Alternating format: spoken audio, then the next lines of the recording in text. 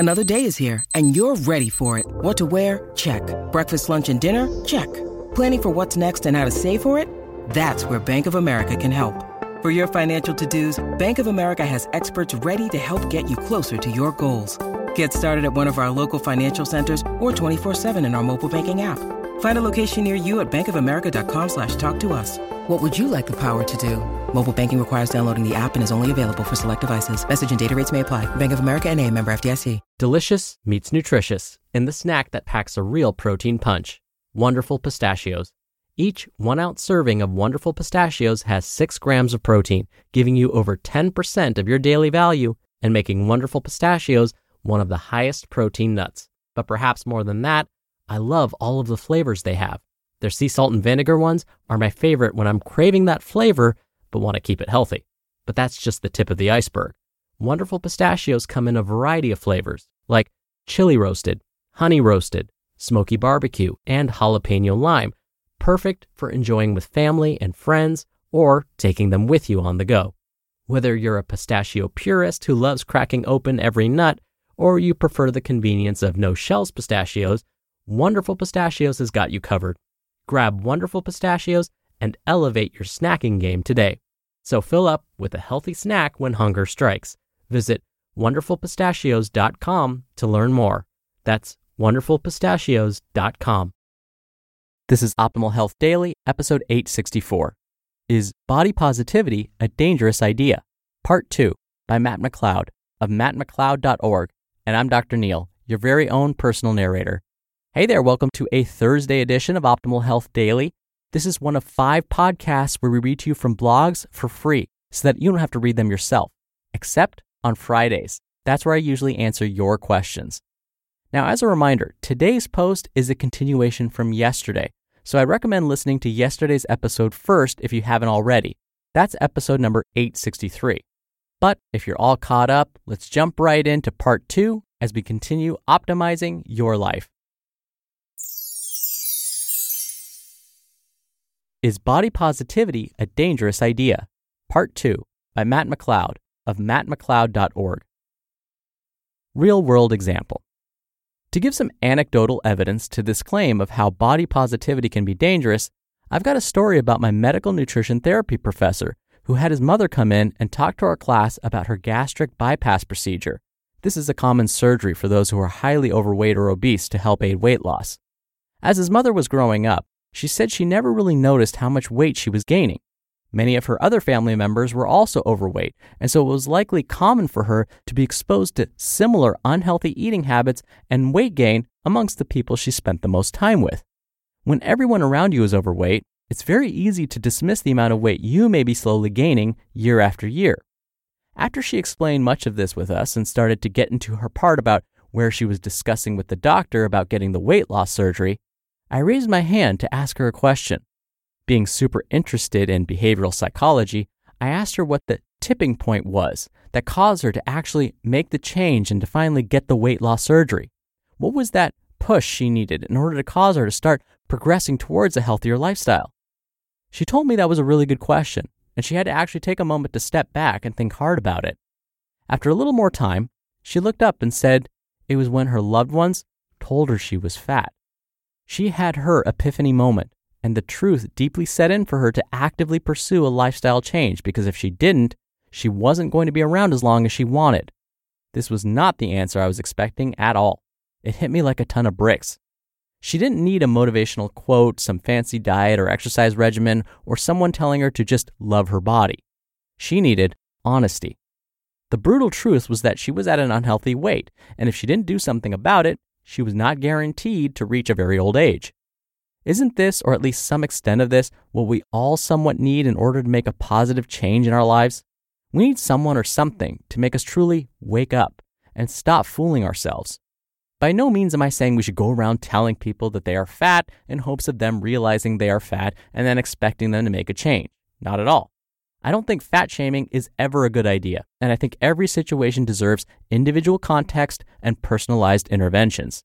But what I am saying is that if you truly love yourself, you will be super honest with yourself. You will get angry, possibly accompanied by sadness, when that honesty really sets in because you're upset with yourself and your past actions that have brought forth this reality.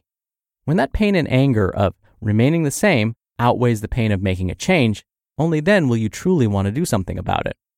After listening to this, many of you may be thinking, I can still love my body while also trying to make a positive improvement for a healthier lifestyle. I completely understand where this argument comes from, but again, to me, it is both right and wrong.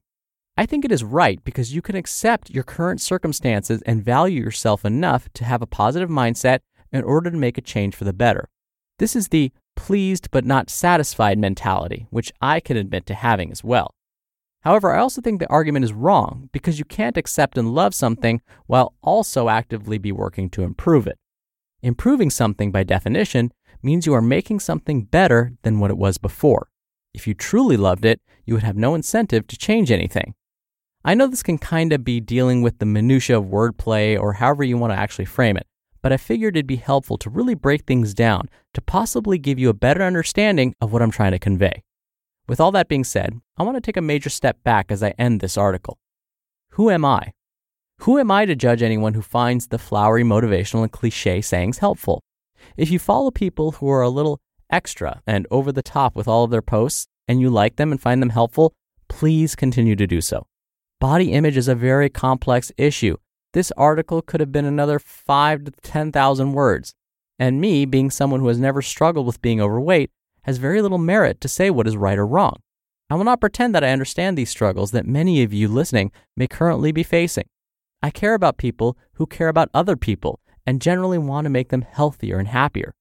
I care about you being able to find credible, possibly entertaining, and valuable information that can help you along your journey. I don't care about being right or wrong. I just want us, as a community, to spread awareness to the repercussions of not caring about your body. My hopes are that this article helps clear that up, even just a little. If you have any issues or reason to discuss something I've written, I'd love to hear about it in the comments, via email, text, whatever, so that I can possibly see it from your point of view and get that much closer to what is actually the most important thing, the truth.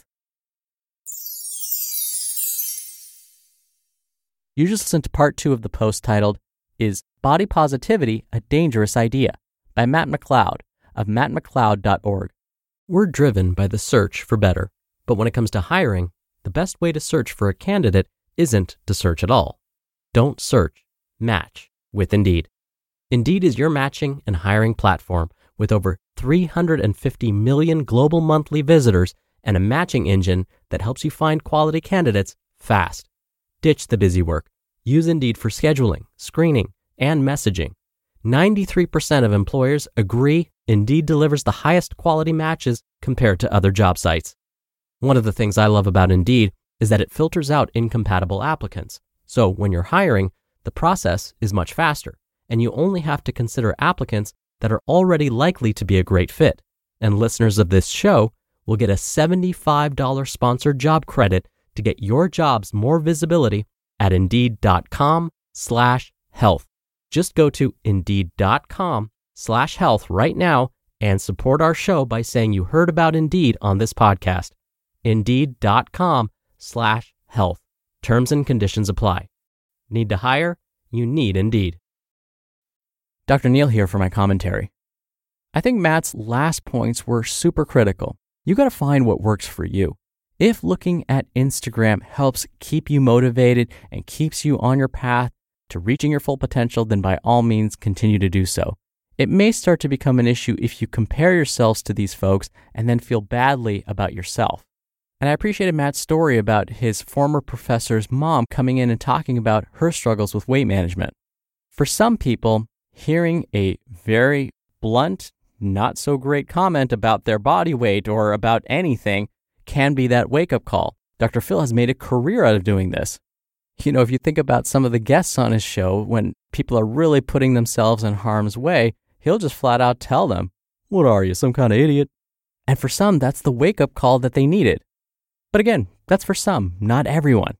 So do a little self-discovery and find out what motivates you, what keeps you on track, what will help you become the best version of yourself.